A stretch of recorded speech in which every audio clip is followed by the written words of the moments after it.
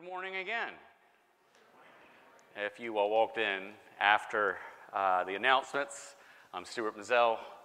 I'm the lead pastor here. It's great to see all of you here. Thanks for being here. And again, thanks to all of you who are visiting with us online or listening on our podcast. Hey, we're going through this series that we're calling Navigating a Confusing Culture. And some of the things that we've talked about so far, one of them is that if you're trying to make a decision in the confusing culture that we live in, one of the best things that you can do, probably the first thing you need to do, is to start with the good news of Jesus and ask yourself, how does this, the good news of Jesus, apply to my situation, to the decision I have to make? The second thing we've looked at is, am I loving God in these decisions that I'm trying to make? That's always a good criteria to look through and say, is what I'm about to do loving God or is it not?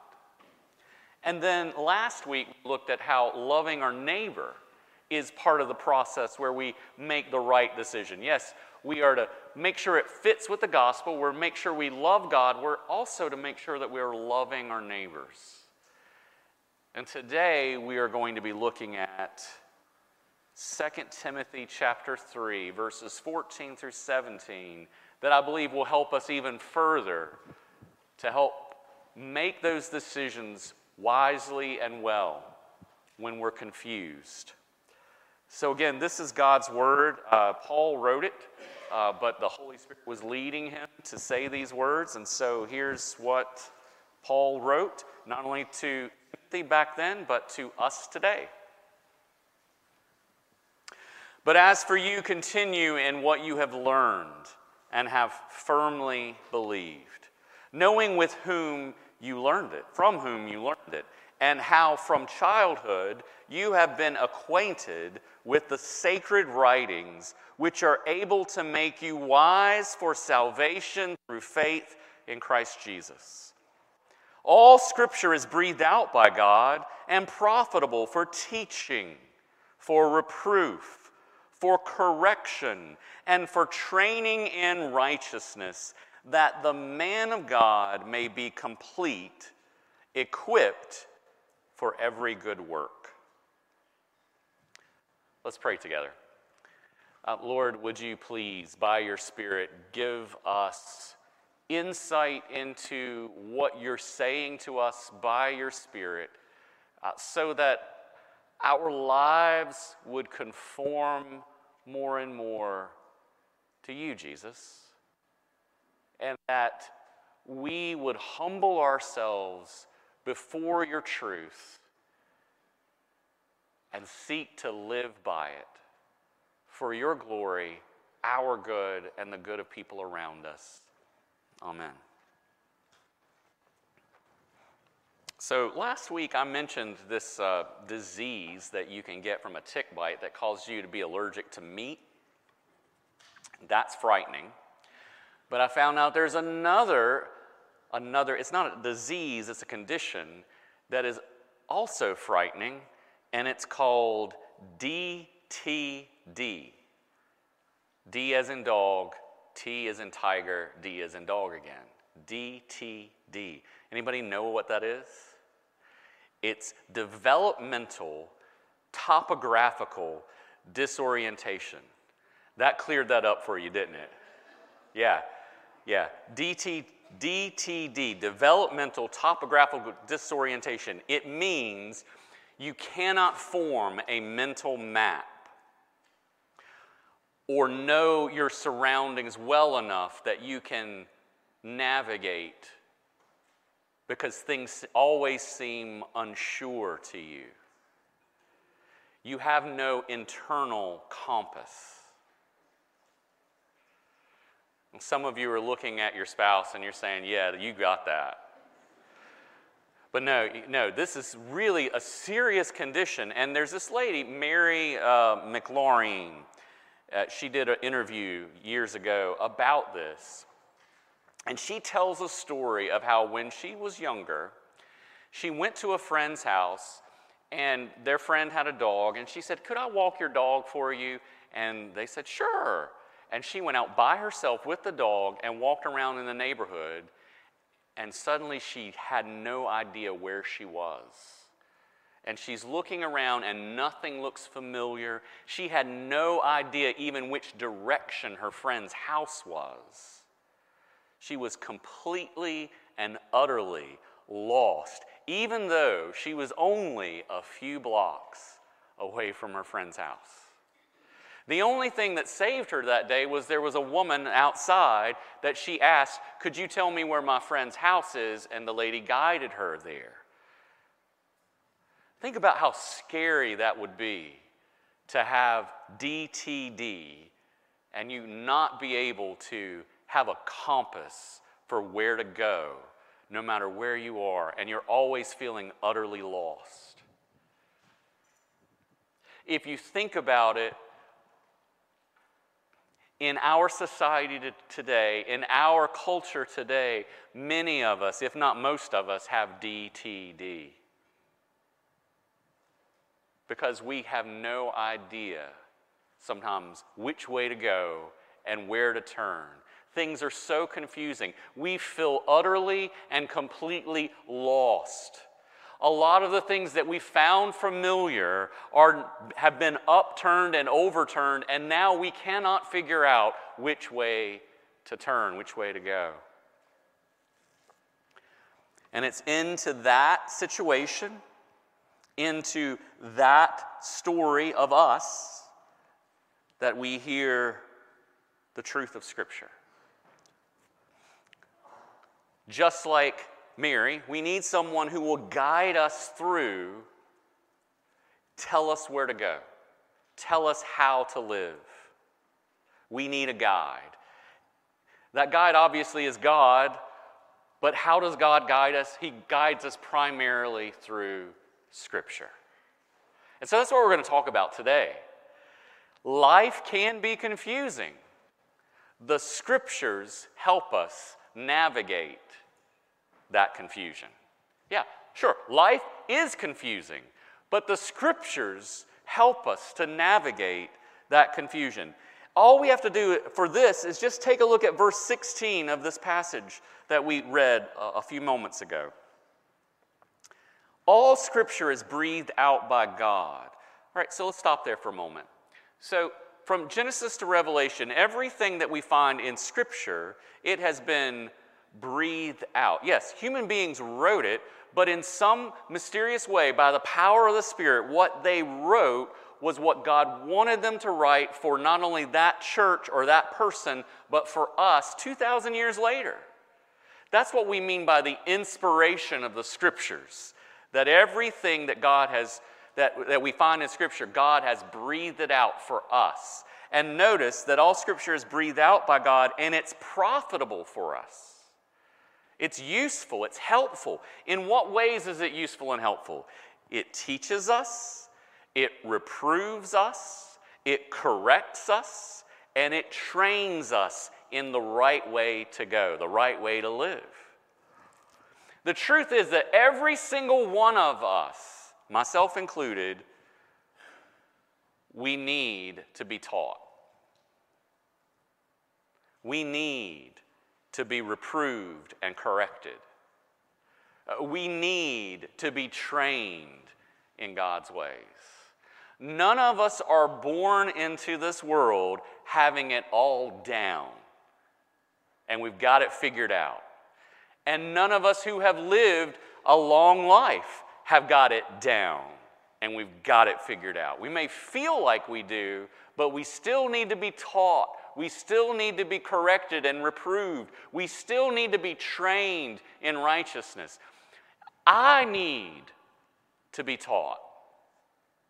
I've got 2 theological degrees behind my name, and I've spent years and years and years studying the Scriptures as a pastor, but I need to be taught, and I need to be corrected, and I need to be reproved, and I need to be trained.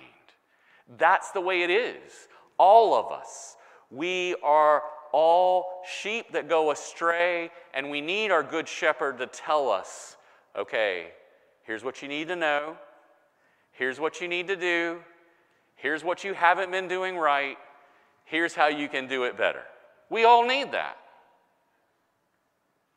As the psalmist says in Psalm 119, 105, your word is a lamp to my feet and a light to my path. I don't know if any of you have ever been camping out in the woods in the middle of the night and there's no stars, no moon out because it's all cloudy and it's just pitch black dark, and then you have to get up to, maybe go to the restroom or something, the restroom, and you walk out and you're stumbling on bushes, you're stumbling over briars, you're running into trees because you can't see very well because it's so dark. You need a light to help you find the path to where you need to go. God's word is that path for life to help us to see where we need to go. And in the confusing world we live in, there's a lot of darkness. We need that light to help us to see how to move forward. Now, for the Christian, this should be the primary way that we decide decisions, that we decide moral questions. What does God say in His Word? What does our culture say is the primary way that we make decisions? You might hear it said in various ways, but I think it really comes down to feelings. Nothing more than feelings. Just that I feel this way, and therefore this is what I should do. I have this emotional reaction to something, and therefore this is what is right for me. I need to, and you hear people say this all the time, I need to follow my heart.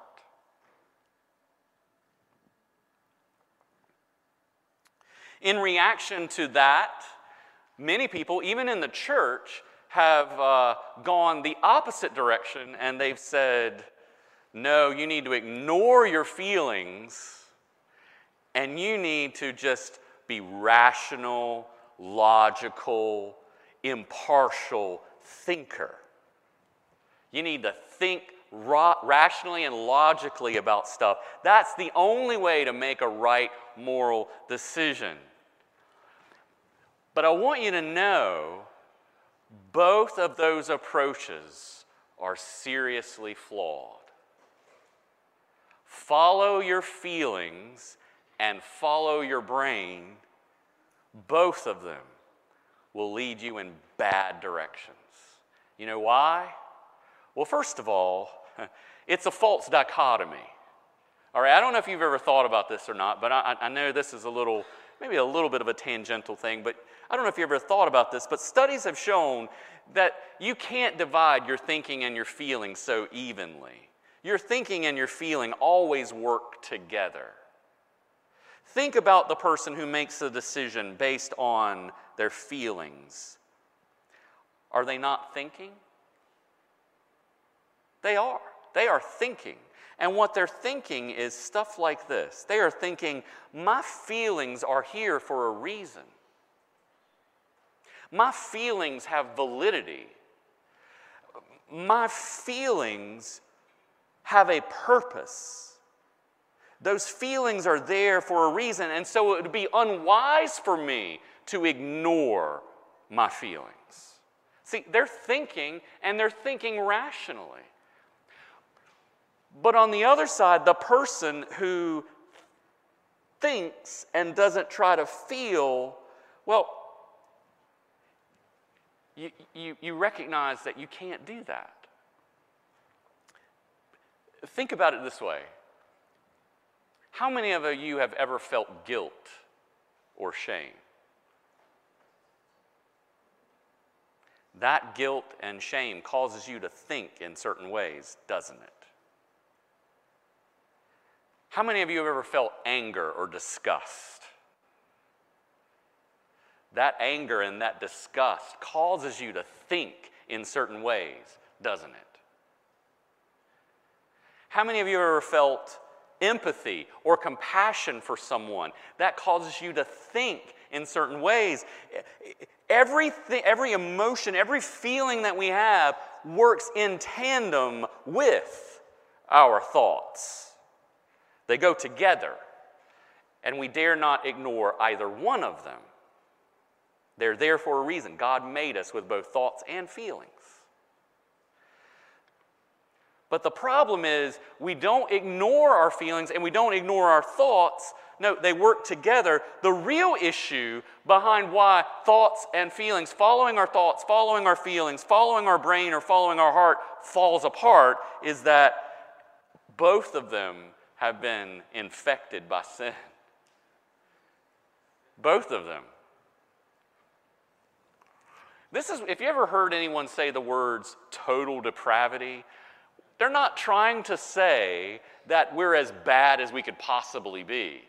What they're trying to say is that in total, our total person has been affected by sin. Every part of us, our feelings, our thinking, our will, every aspect of our life, there is not a place that isn't tainted. So if you think that you're thinking rationally and logically and impartially, you are fooling yourself. Because our thinking has been affected by sin. And if you think, oh, follow my heart because my feelings will never lie to me, you are fooling yourself because your feelings have been affected by sin. The truth is, we need, just like the lady I talked about at the very beginning, we need a guide outside of ourselves, someone who is not a sinner, someone who doesn't have sinful motivations and sinful thoughts. That person is God, and He has given us His Word so that we can take our thoughts and we can take our feelings and we can go to the Scriptures and say what is really right. So, whenever you're making a decision, don't follow your heart. Pay attention to what your heart is saying because it's saying something important, and you dare not ignore it because there's a reason why it's there, but take those feelings to the Scriptures and find out what God says. And if you're trying to make a decision based on your logic and your reasoning, take that logic, take that reasoning and go to the Scriptures and say, does this make sense according to what God has said? That's what we need. Someone outside of ourselves, the Scriptures, to guide us. And the truth is,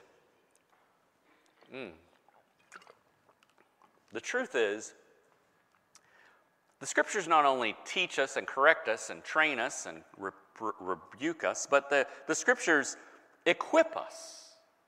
Do you see that in this passage? The Scriptures equip us for every good work. So you want to do the good work of making the right decision? How do you do that? The Scriptures equip you to do that. Think about what Paul says in this passage. All Scripture is breathed out by God and is profitable for teaching, for reproof, for correction, and for training in righteousness, that the man of God, or the woman of God in this case, may be complete, equipped for every good work. You want to be equipped for every good work? Where do you go? You go to the Scriptures. You want to do what God's called you to do? You want to do those good works? Go to the Scriptures. The Scriptures will equip you. A couple of sermons ago, I talked about loving God and how that's really important for us to ask, do I love God in this? And several of you have said, but how do I know how to love God? And I'm like, gosh, that's such a great question. I'm glad that you asked it because just wait, we're coming up on that. Here's how you know. Okay, so Jesus says in Matthew 22, 37 through 38, you shall love the Lord your God with all your heart and with all your soul and with all your mind. That's the great and first commandment. Okay, so if that's the most important commandment, how do I do that? How do I love God with everything that I am? Well, you start with what God says in His Word. Think about what we call the Ten Commandments, okay, found in Exodus 20. Exodus 23, you shall have no other gods before me. Okay, so there's only one true and living God. Anybody else who calls himself a God, anybody else who we might think is a God, they are not the God. They are something lesser. We don't worship them. We only worship one God. All right, Exodus 24 through 5. You shall not make for yourself a carved image or any likeness or anything that is in heaven above or that is in the earth beneath or that is in the water below under the earth. You shall not bow down to them or serve them. In other words, we don't make images of God and then worship that. That's wrong. God says don't do that. There's only one God and he can't be imaged. So don't try to image him. We are his images. He's made us into his image. So we can't come up with something that really images God. We can't do that, so don't worship anything. Don't make those images and don't worship those images.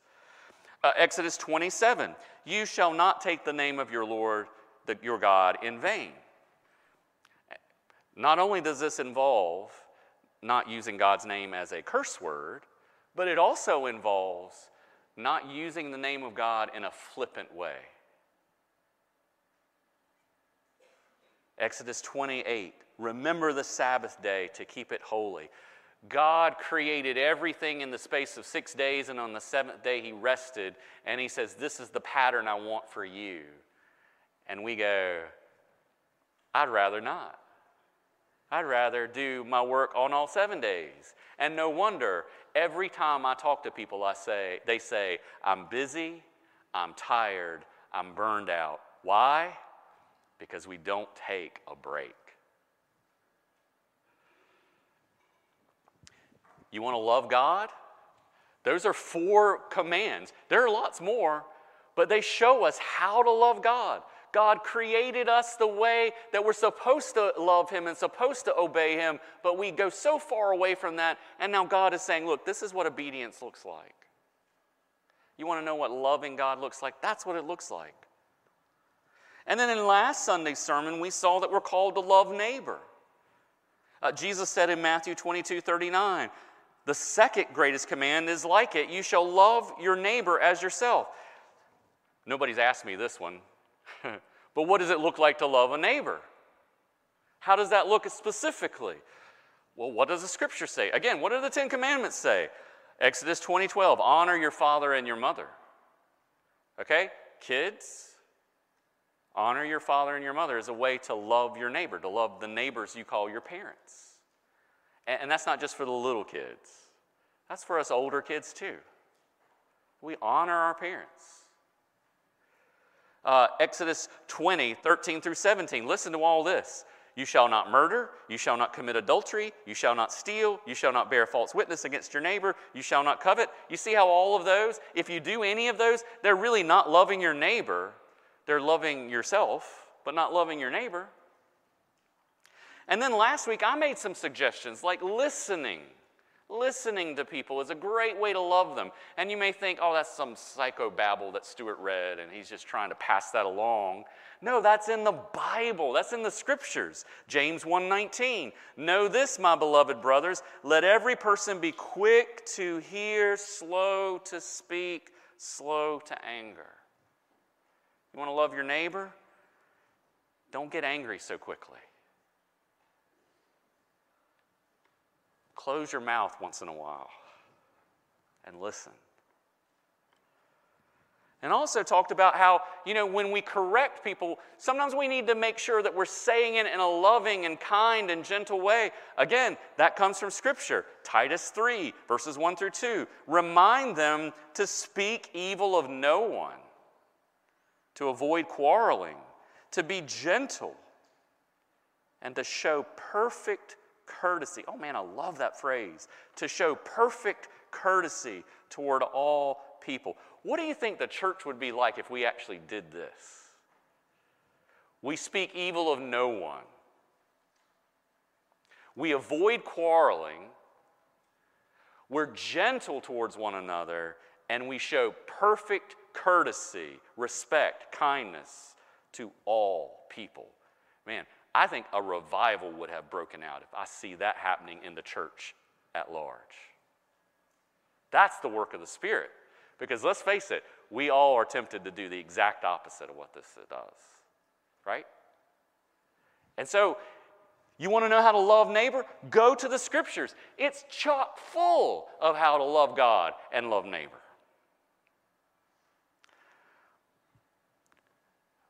But I would be remiss. I know I've said a lot, but this is the most important part about Scripture that you need to know. This point right here. And if you're like, I'm kind of zoning out because this is going too long already, zone back in, because this is more important than any of the rest. If you get this wrong, you've messed up everything else anyway. Because the major way the Scriptures equip us, you want to be equipped to love, yes, you want to be equipped to love God and love neighbor, but the major way the Scriptures equip us is making us wise for salvation. Wise for salvation. That is the main way, the major way that Scriptures equip us, is to make us wise for salvation. Look at what Paul says to Timothy, verses 14 and 15. As for you, continue in what you have learned and have firmly believed. What is that? Well, he's getting ready to say, knowing from whom you have learned it, and how from childhood you have been acquainted with the sacred writings, with Scripture, which is able to make you wise for salvation through faith in Christ Jesus. What if you were to make all the right decisions in this life except for one? Would that be enough? And that one is that you decided, I don't want anything to do with the God who created me. Would it be worth it? What if you were to say, I'm going to be right in everything, and that's my greatest desire, is I want to be right about everything, and I want every decision that I make, it's going to be right because that's what I want. I want to be right. Have you missed something in that? Maybe you have. Maybe what you've missed is the goal isn't to be right in and of ourselves. The goal is to be right with God. And the only way we are right with God is through Jesus. Jesus, the God who became flesh. Jesus, the one who took our sin, our failures, our iniquities, all of our wrong thinking and speaking and doing upon himself at the cross.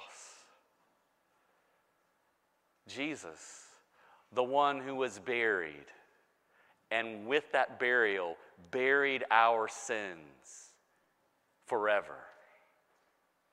Jesus, the one who rose from the dead, so that he would make a new people, a people who were forgiven of their sins, brought into the family of God, and made new creations so that they would live out of love for God and love for people.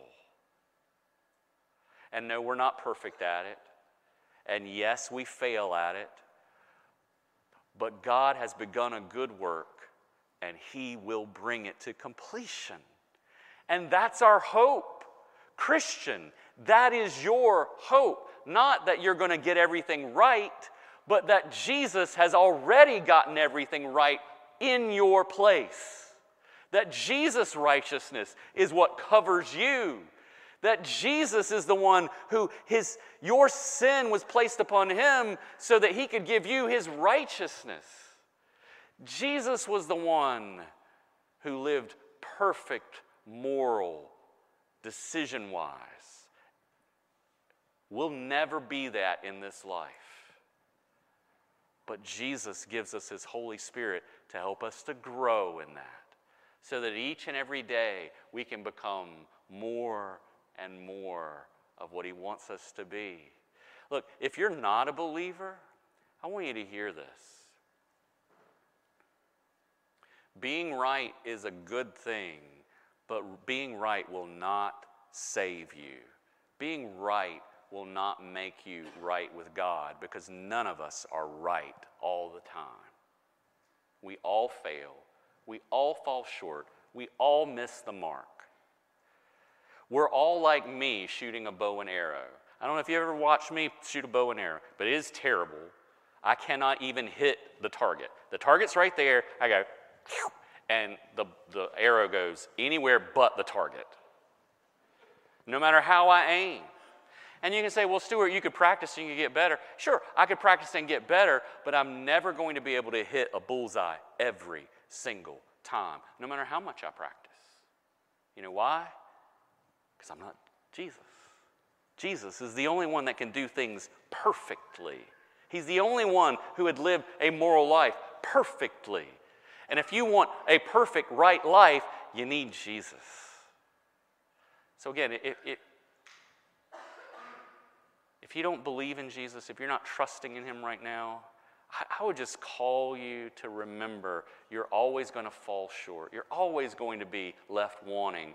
Jesus will make sure that he takes care of that want, to take care of that need, to take care of that loss, because he is everything you really need. And for those of you who are Christians, this still applies to you. Still applies to me. We need Jesus just as much today as we did when we first believed. And if you don't believe that, you need to go back to the beginning and remember, what are we? We're all sinners who have fallen short of the glory of God, and Jesus is our only hope of salvation. It's not by works that we do, it is all of Jesus, all of grace, all of God's love for us. Man. And so when we're reading the scriptures, if all you're reading is a list of rights and wrongs, of do's and don'ts, of do this but don't do that, live this way but don't live that way, and that's all you're seeing, you're missing it. Because the story of Scripture from Genesis to Revelation is we need a Savior. And Jesus is that Savior. And he has come to save us from our sins. Hallelujah. That's what we all need. So, your action point. Look, when you're facing confusing issues, know and employ the truth of the Scriptures. When you're facing confusing issues and you don't know which way to turn, know the Scriptures better. Employ the truth of Scriptures better. Work through the Scriptures. But never forget that it's the heart of Scripture is Jesus. And if all you're doing is saying the list of do's and don'ts, you're missing it. Don't ignore the list of do's and don'ts, but don't ignore Jesus. Because he's the one that's going to take you from point A to point new heaven and new earth, where you will one day be sinless.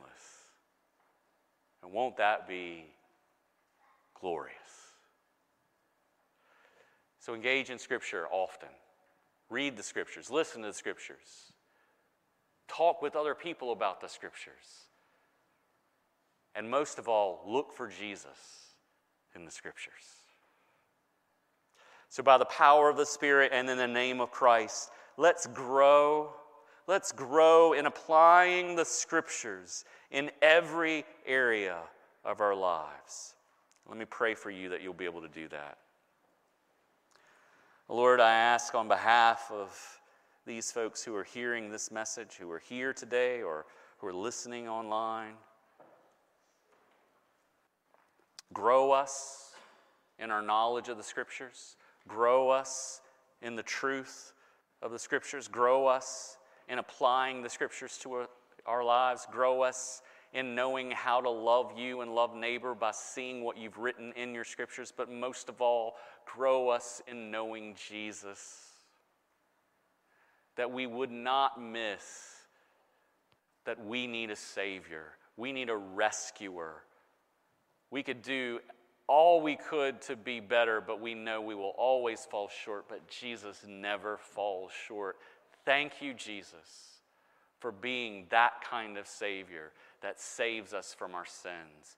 And by your Holy Spirit, help each one of us, whether believer or not, to grow in that next step to being what you call us to be. For your glory and our good and the good of people around us. Amen.